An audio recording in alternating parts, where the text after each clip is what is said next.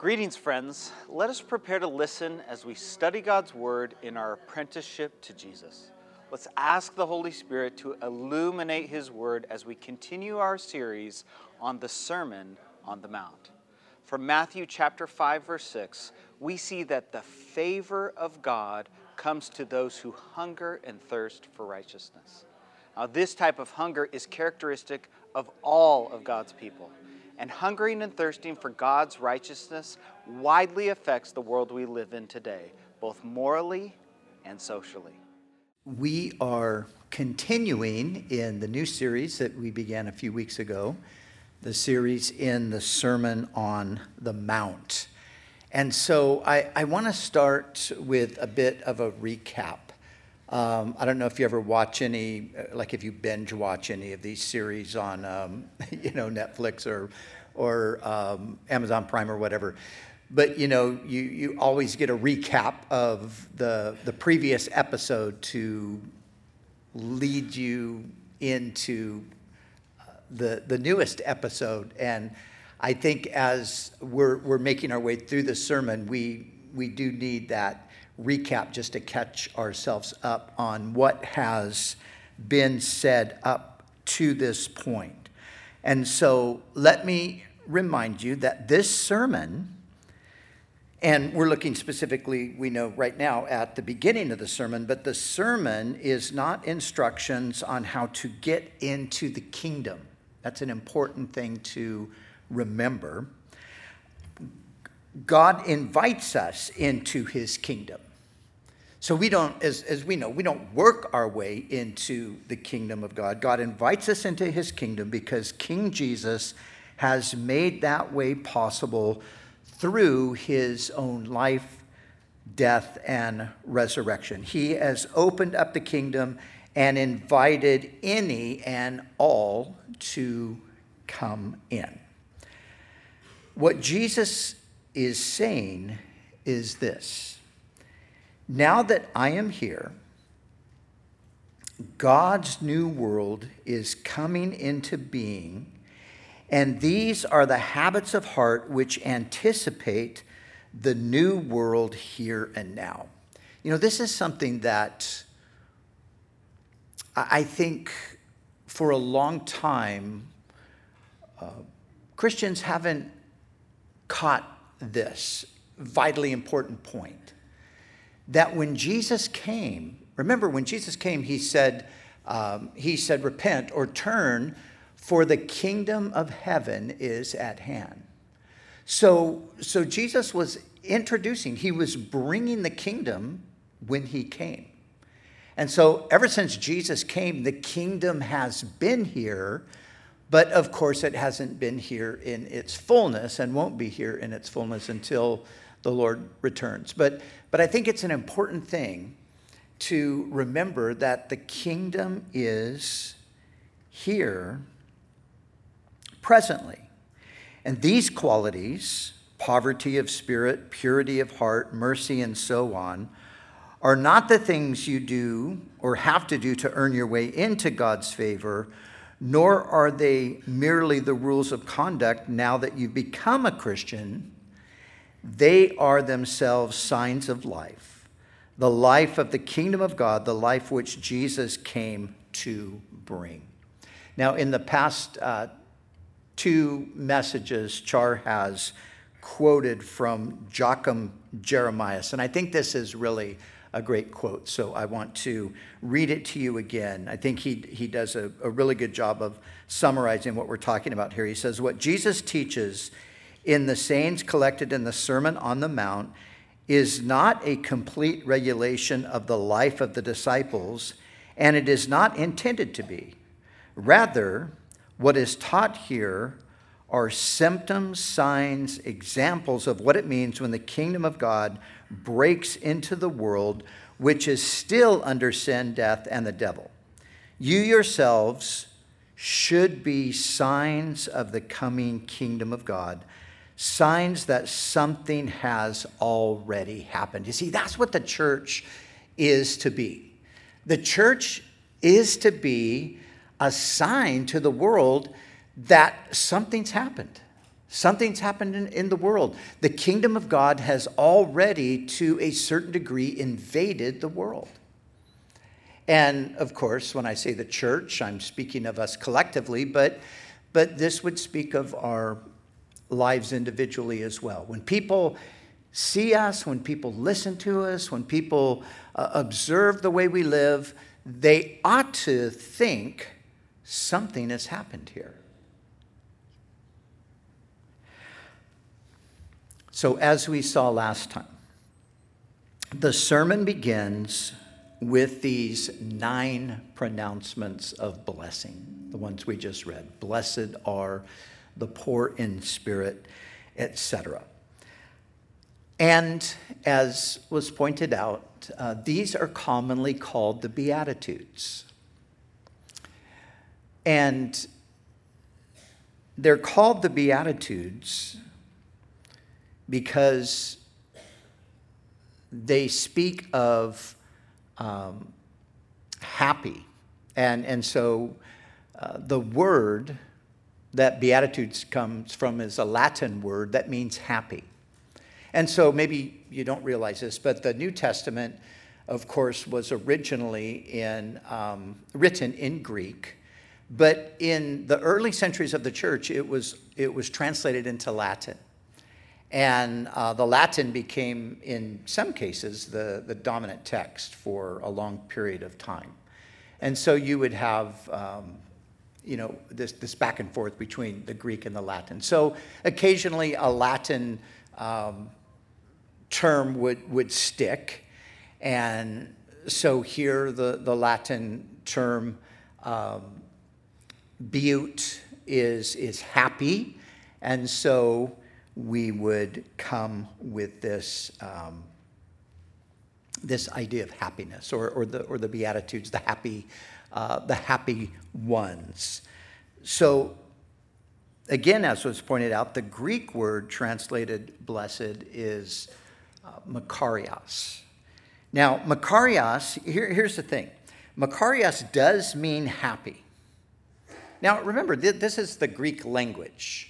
So there's nothing necessarily spiritual about the language, right? It's just like the English language. It just depends on who's using the language at this time. So God happens to be using the language at this time. So in common Greek conversation, makarios would mean happy, would mean fortunate, would mean well off.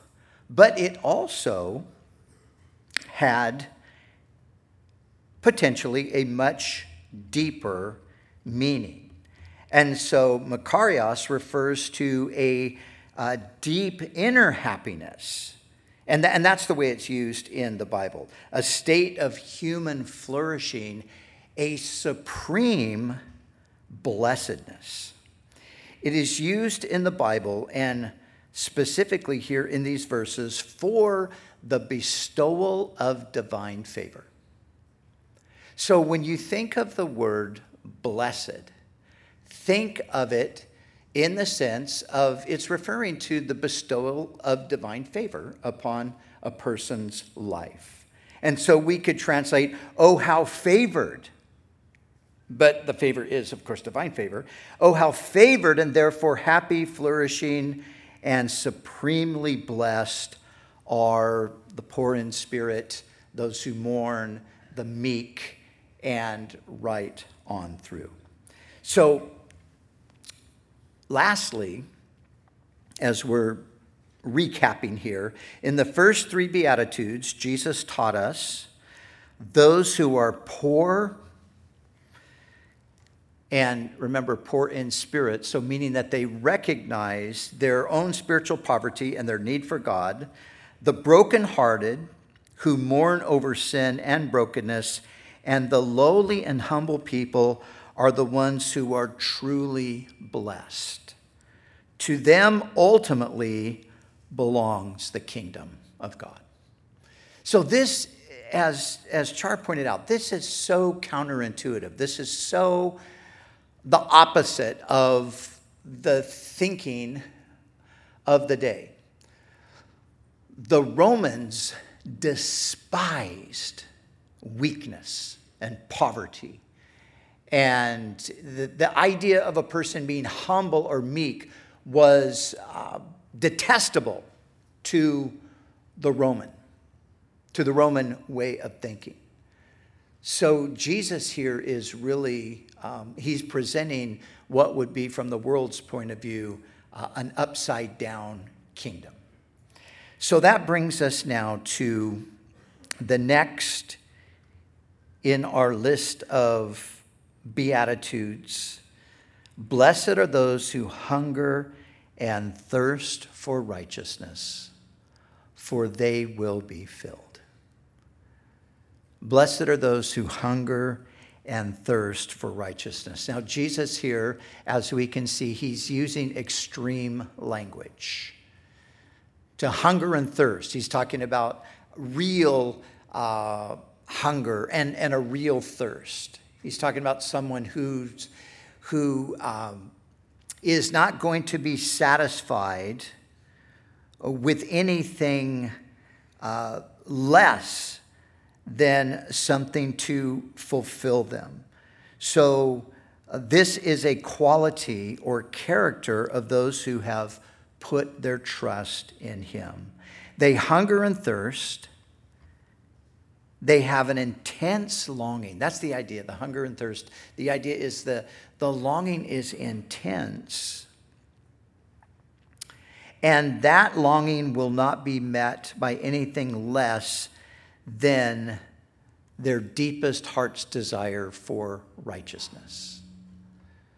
So we're talking about a deep longing, a deep yearning, and it's hungering and thirsting now for righteousness.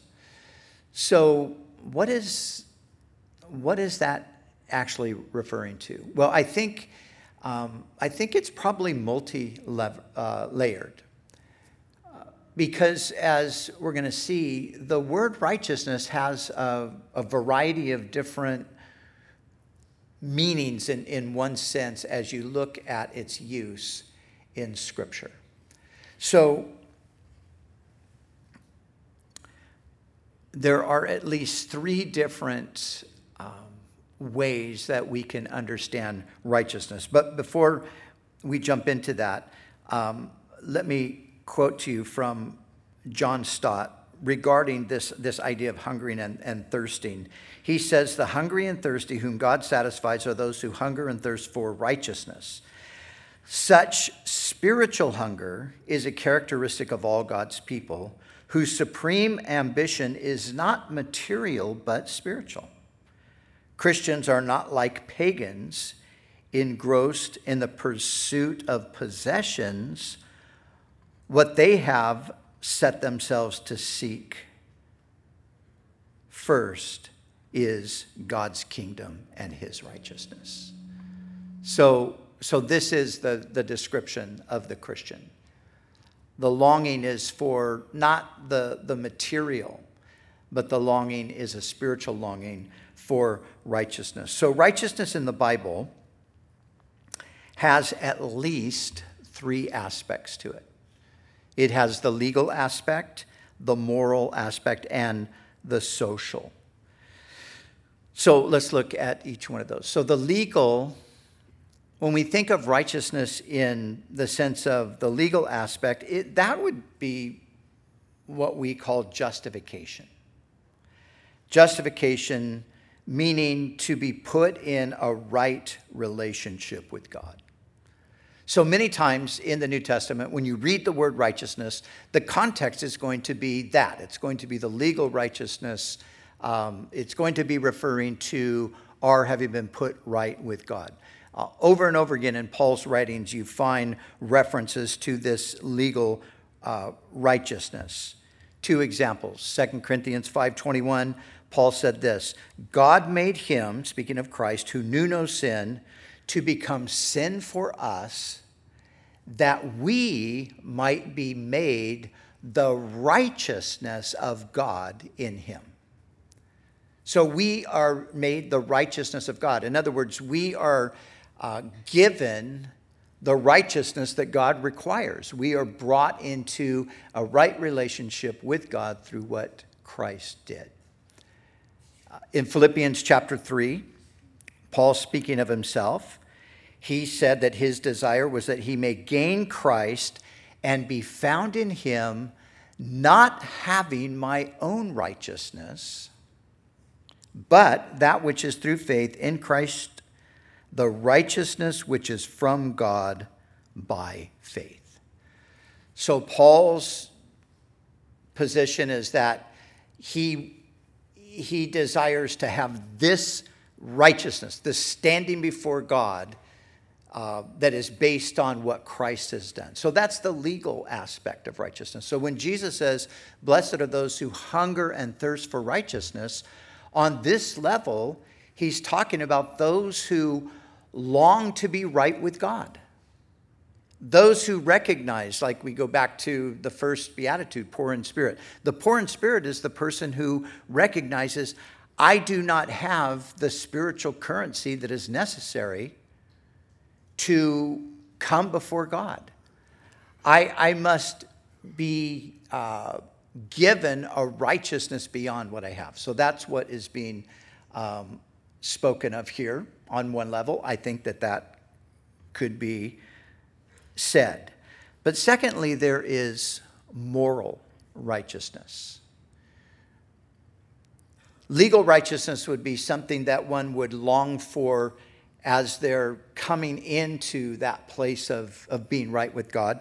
Moral righteousness would be something that would be longed for from the position of being in a relationship with God, but also recognizing the need to grow more into the likeness of Jesus. So moral righteousness is that righteousness of character and conduct which pleases God. The longing to grow in grace. So blessed are those who hunger and thirst for righteousness. The person who is longing to grow in grace, the person who knows that they're saved, they're thankful that they're saved, they know that they haven't saved themselves or they're not trying to save themselves, but at the same time, they also recognize that they need to be more like Jesus. The longing to be conform more and more into the image of Christ. The longing to please God in every area of our lives. The longing to please God in every area of our lives. So this is something that Jesus says is going to be characteristic of his people. That within us there is this constant longing. It's kind of a paradox because on one level, we are completely content and secure in the fact that we are saved. But then on another level, we are discontent because we want to go further. We want to be more like Jesus. And I think every serious Christian knows this dilemma. On the one hand, yes, I know that I'm saved and I'm safe and secure in Christ and I'm not having to work my way into God's favor. But I look at my life and I think, there's so many areas where I'm still needing to be like Jesus. So I'm longing for that. That's what Jesus is talking about. Hungering and thirsting for righteousness as a child of God. So that's the moral righteousness. But then there is also social righteousness. And this is the place that I think many evangelicals, Bible believing Christians over the past, say, maybe 100 years have kind of missed this critical component. Again, listen to John Stott. And for those of you that don't know, sometimes we throw these names up here, these quotes, and you're like, okay, who the heck is that? Well, John Stott was one of the great evangelical leaders in Britain throughout much of the 20th century. He was a contemporary of Billy Graham. So a great evangelical leader, a scholar, a Bible teacher, a pastor, an evangelist. He was all of those things. But in his commentary on the Sermon on the Mount, he said this: "It would be a mistake to suppose, however, that the biblical word righteousness means only a right relationship with God on the one hand and a moral righteousness of character and conduct on the other. For biblical righteousness is more than a private, personal affair. It includes social righteousness as well. And social righteousness, as we learn from the law and the prophets, is concerned with seeking man's liberation from oppression, together with the promotion of civil rights, justice in the law courts, integrity in business dealings, and honor in home and family affairs. Thus, Christians are going to be committed to hunger and thirst for righteousness in the whole human community as something pleasing to a righteous God." So this is a dimension, as I said, that has been oftentimes sort of neglected, overlooked, ignored by Bible-believing Christians. They haven't always, and I'm speaking of more recent times, like I said, but they've so focused on the personal aspect of righteousness, which of course is there, and it's the foundation for everything else. But they've neglected to see quite often that it goes beyond that. That as we look around at an unrighteous world, as we look around at the injustices and things, we're not to simply say, "Oh, that's too bad," or "That's unfortunate," or even worse, just ignore it because it doesn't relate to me. There should be in us a longing to see that change. We have seen that as the followers of Jesus, or what John Stott is talking about here, we have seen that historically as the followers of Jesus have led the way in so many of these things throughout most of history. Like I said, it's been a period of time, and I think in some ways it's even been more a specific, I wouldn't even say Western problem, more a specific American problem than any other place where we've had this failure sometimes to see that there is a social component. And one of the reasons for that is because early on in the 20th century, there were people that you would call liberal in that they did not take the Bible at its word. They did not believe in the supernatural. They did not necessarily believe that the Bible really was the actual Word of God.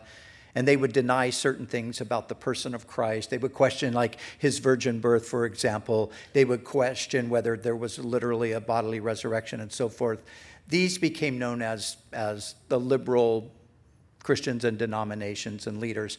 And they adopted, because they thought that the mistake of many Christians was to focus on the supernatural to the neglect of what was going on around them. So they took the focus off the supernatural and even denied the supernatural aspect of the Christian story in many ways. They thought that was a stumbling block. Oh, people are never going to believe that. We've just got to show them good works. And so what developed became known as the social gospel, which was concerned primarily with loving your neighbor and taking care of the major social issues. And so it was more than likely in a reaction to that the pendulum for true believers swung in the other direction. We don't want to have any association with this idea that denies the essence of the Christian message concerning the person of Jesus. We don't want to have any association with that. So there was a pulling away from addressing the social issues and just more of an internal focus on the spiritual life. But it wasn't the case for history prior to that, church history. And like I said, it wasn't the case everywhere. So the reality is that the followers of Jesus have led the way historically in care for the poor and marginalized, in the fight against slavery and human trafficking, in the fight for racial justice and equality, in the fight for the lives of the unborn, and a myriad of other social causes. Historically, Christians have always led the way in these things. And even during this season where there's been a little more of a neglect of this, Christians have still been probably the ones who have moved things forward in regard to so many of these things.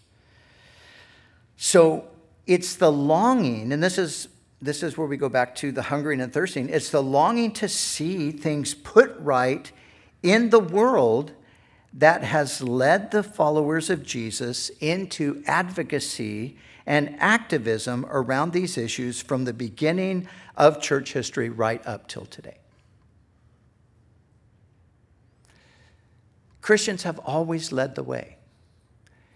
They've always led the way because as a Christian, part of your very nature as a Christian is to hunger and thirst for righteousness, to long to see things the way they ought to be. Now, here's the promise. Blessed are those who hunger and thirst for righteousness, for they shall be filled. They shall be filled. And again, let's just walk right back through those, the legal, the moral, and the social. So those who long for righteousness in the first sense are those who long for forgiveness and to be right with God, and they are filled when they put their faith in Jesus Christ. When a person comes to that place of looking at their own life and realizing, I am not righteous. As a matter of fact, I am unrighteous, and I long to be right with God.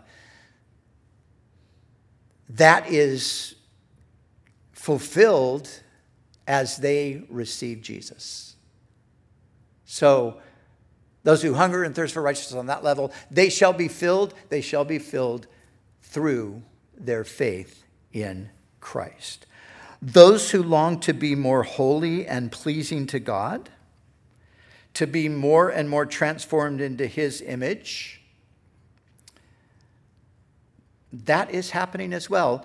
But that is a process. It's a process that we're all in the midst of. So,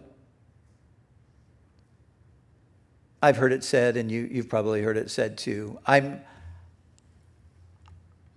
not what I will be, but thank God I'm not what I used to be. That's describing a process. We're not perfect. We're not sinless.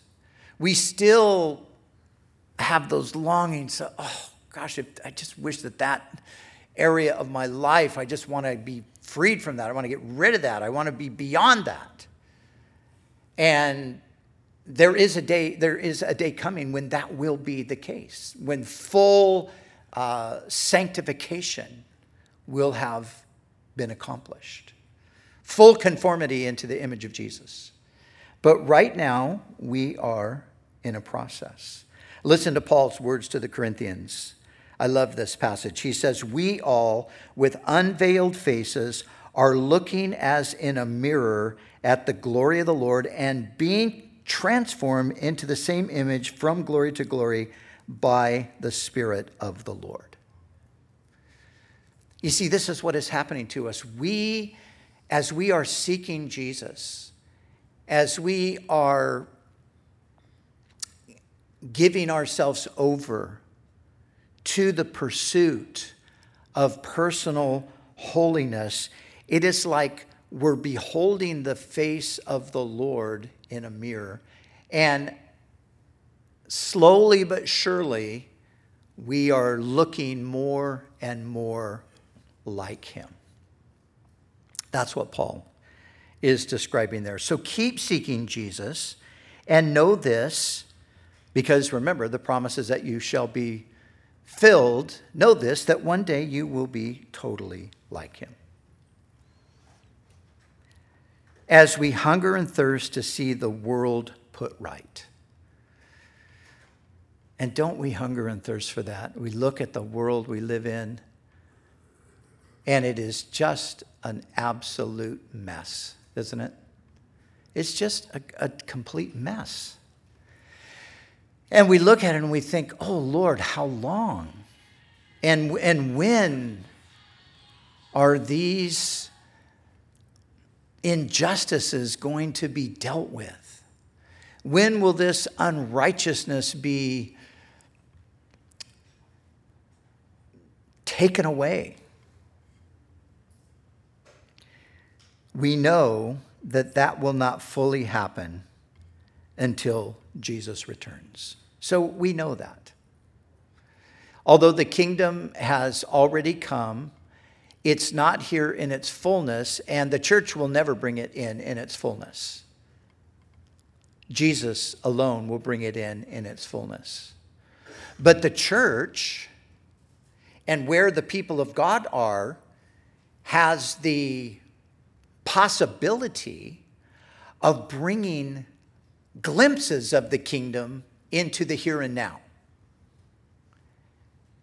as we hunger and thirst for righteousness, and as we do those things that would make for righteousness. So it's only when Jesus returns that hunger and thirst will be fully satiated. But even now, since the kingdom has in some sense arrived with the coming of Jesus, we can have little fillings here and there as we see injustice pushed back and righteousness prevail. See, we can have little fillings here and there in this regard. On the first level, we're totally filled through faith in Jesus. That longing for righteousness has been completely filled through faith in Jesus. Morally, we can sense that we are being filled because we're going from glory to glory as we behold the face of the Lord. We're growing in him. We're becoming more like him. And in this area, we can have, like I'm saying, these sort of, little fillings, because we see through that longing for righteousness on the part of God's people that change is possible in society.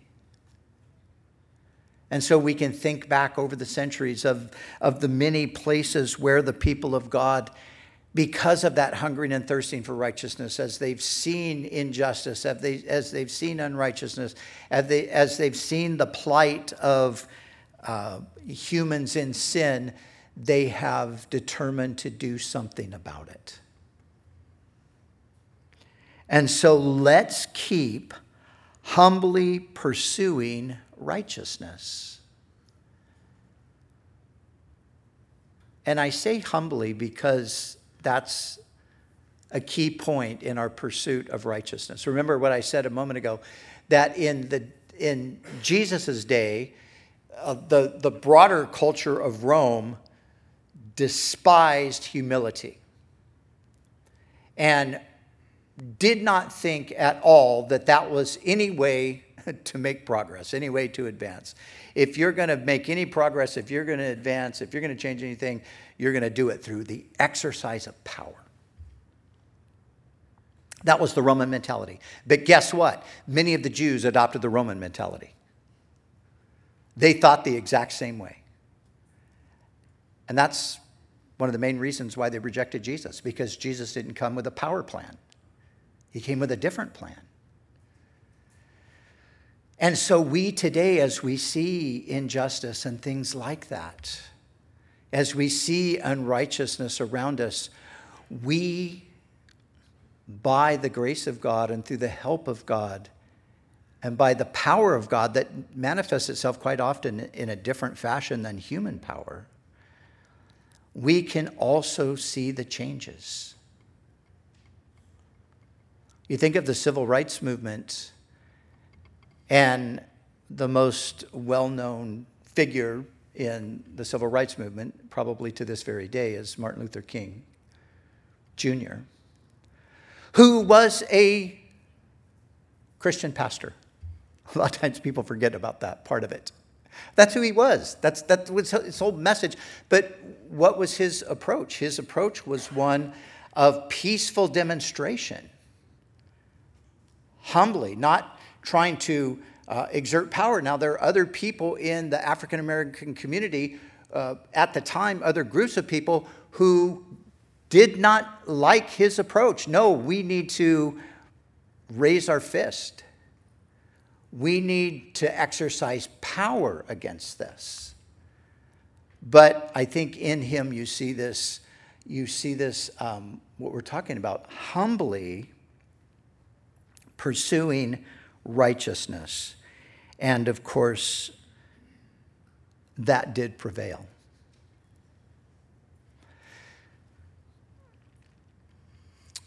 I want to give you one other example of this. William Wilberforce, some of us are familiar with that name. William Wilberforce was a British parliamentarian. He was first and foremost a Christian. And William Wilberforce, more than any other name, was responsible for both the end of the slave trade in 1807 and ultimately abolishing slavery in the British Empire in 1833. But let me give you an example. This is such a great example of what Jesus is talking about when he says, hungering and thirsting for righteousness. Listen to the words of Wilberforce. So enormous, so dreadful, so irremediable did the slave trade's wickedness appear that my mind was completely made up for abolition. Let the consequences be what they would, I from this time determined that I would never rest until I had effected its abolition. Wow. What does it mean to hunger and thirst for righteousness? That pretty much describes it right there. I will never rest. And you know, he never rested. For 40 plus years, he fought in the Houses of Parliament. And in 1833, 1 week after slavery was abolished in the British Empire, primarily through his influence, he died and went to be with Jesus. For 40 plus years, he fought for righteousness. And this is what Christians do. And this is what Christians have done. And there's injustice and there's unrighteousness in our world today. And thank God there are people who have that same passion and they're fighting. They're fighting for the unborn. They're fighting for those who are presently being trafficked and these kinds of real things that are injustices in our culture. Wilberforce was empowered to do this because of his faith in Christ. He was a believer in the Lord Jesus. When I was in London a few, month or so ago, I guess, we went to this little church in the city of London where